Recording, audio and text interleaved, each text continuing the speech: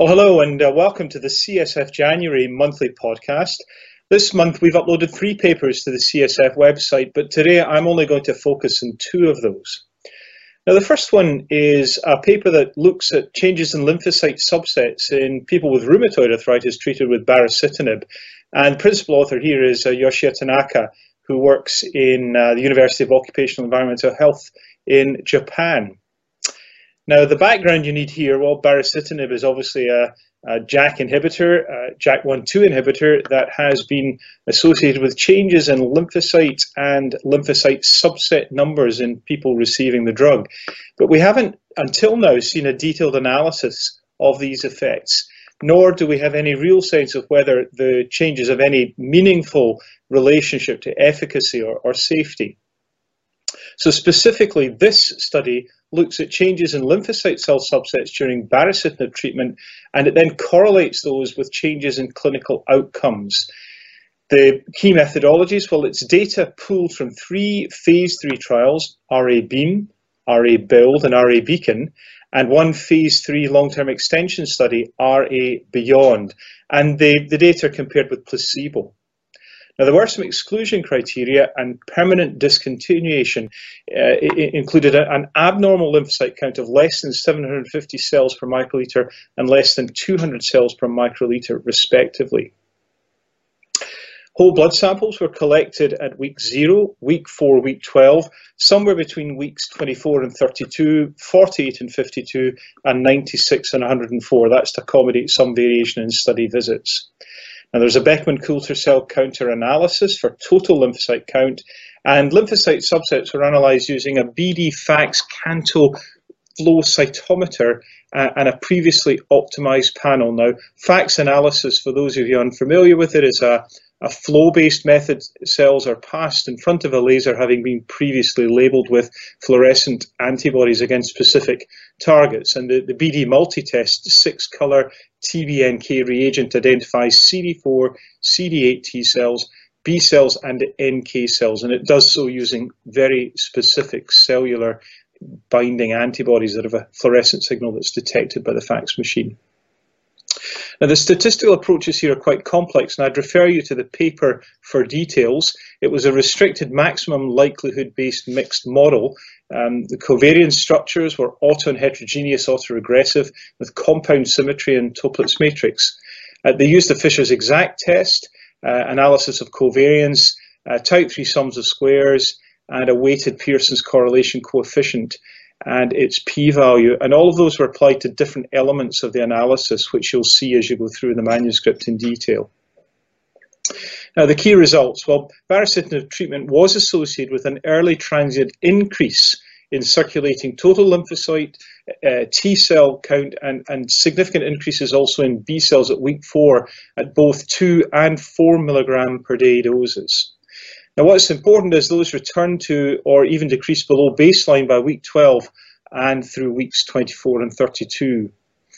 NK cells, a little different, significantly increased temporarily at week 4 with baricitinib treatment compared to placebo, but decreased below baseline by week 12 all the way through week 24 to 32.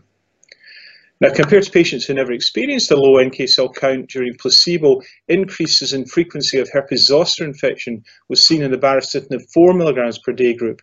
That rate was 2.1%. However, the rates of serious infection were similar amongst the 3 groups.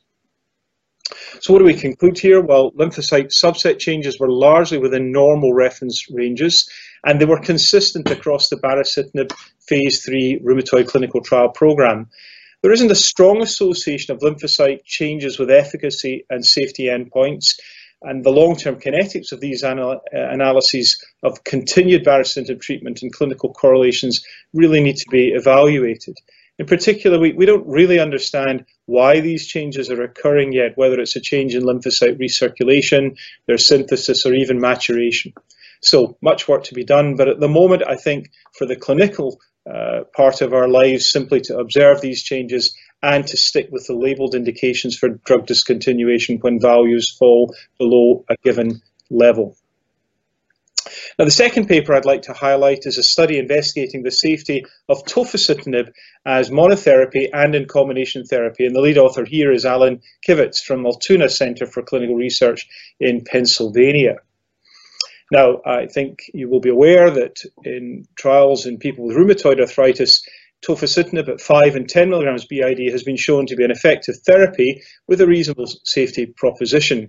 It's generally administered as monotherapy or in combination with conventional synthetic DMARDs. Now, this is a post-hoc pooled analysis of tofacitinib data from phase 3 studies in people with rheumatoid arthritis to further examine the safety profile of tofa 5 and 10 milligrams BID used either as monotherapy or, as I say, in combination with conventional synthetic DMARDs. The pooled data from 6 phase 3 double-blind randomized controlled trials were also stratified by administration of tofacitinib as monotherapy or in combination, and by glucocorticoid use at baseline. We've seen from prior studies that glucocorticoids are a confounding influence in the likelihood of an adverse event in people receiving JAK inhibitors. 2 studies evaluated tofacitinib as monotherapy, oral solo and oral start, and 4 studies evaluated tofacitinib in combination with conventional synthetic DMARDs. That's oral sync, oral standard, oral scan, and oral step. Number of safety endpoints evaluated: serious adverse events, discontinuation due to adverse events, serious infection events, opportunistic infections, herpes zoster, and also malignancies, major adverse cardiovascular events, MACE, and gastrointestinal perforations. And in addition, there were some very select laboratory analyses reported in this paper, evaluated at month 3 through month 12, and these concerned LDL, HDL, total cholesterol, and triglycerides, and also hemoglobin, neutrophils, and lymphocytes. And that's because we've seen changes in those parameters in the phase 3 trial program so far. Now, the statistical analysis, again, it's a complex analysis, and I refer you back to the paper for details, but the incidence rate was calculated for the entire tofacitinib treatment period. 95% confidence intervals were generated using the exact Poisson method, and exposure was calculated up to the first event for patients with events or up to the discontinuation for those who did not experience an event. And the selected safety endpoints were stratified per the use of glucocorticoids at baseline and by glucocorticoid dose at baseline, the latter because it does look as if dose really matters in terms of the likelihood of particularly infectious events. Now, the key results: patients receiving tofacitinib as monotherapy had numerically lower incidence rates for selected adverse events of interest. That included SAEs, discontinuations due to adverse events, herpes zoster, and serious infection events. And that was compared to the combination therapy group, irrespective of tofacitinib dose or glucocorticoid use. Now, IRs were low and not statistically different between tofa combination and monotherapy groups for death, TB, opportunistic infections, MACE, malignancy, or lymphoma. Upper respiratory tract infection was the most frequent treatment-emergent adverse event, leading to discontinuation in tofa monotherapy and combination therapy groups. And patients receiving monotherapy had slightly numerically higher mean changes from baseline in total cholesterol compared with its respective combination therapy arm. Well, the implications here: the incidence rates for adverse events were generally similar between patients receiving tofacitinib as a monotherapy or in combination. There were selected adverse events of interest, herpes zoster, and serious infection events, which showed lower incidence rates with non-overlapping 95% confidence interval for tofacitinib all monotherapy versus combination therapy.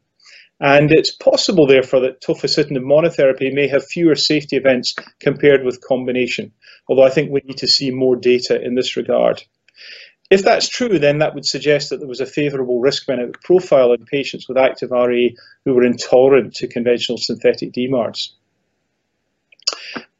Please don't forget that all the content discussed in this podcast is available in more detailed slide format in the publications section at cytokinesignaling.com. And please subscribe to our podcast channel. Let us know what you think by reviewing our podcasts. I hope this information has been helpful to you, and I wish you the very best in your clinical practice.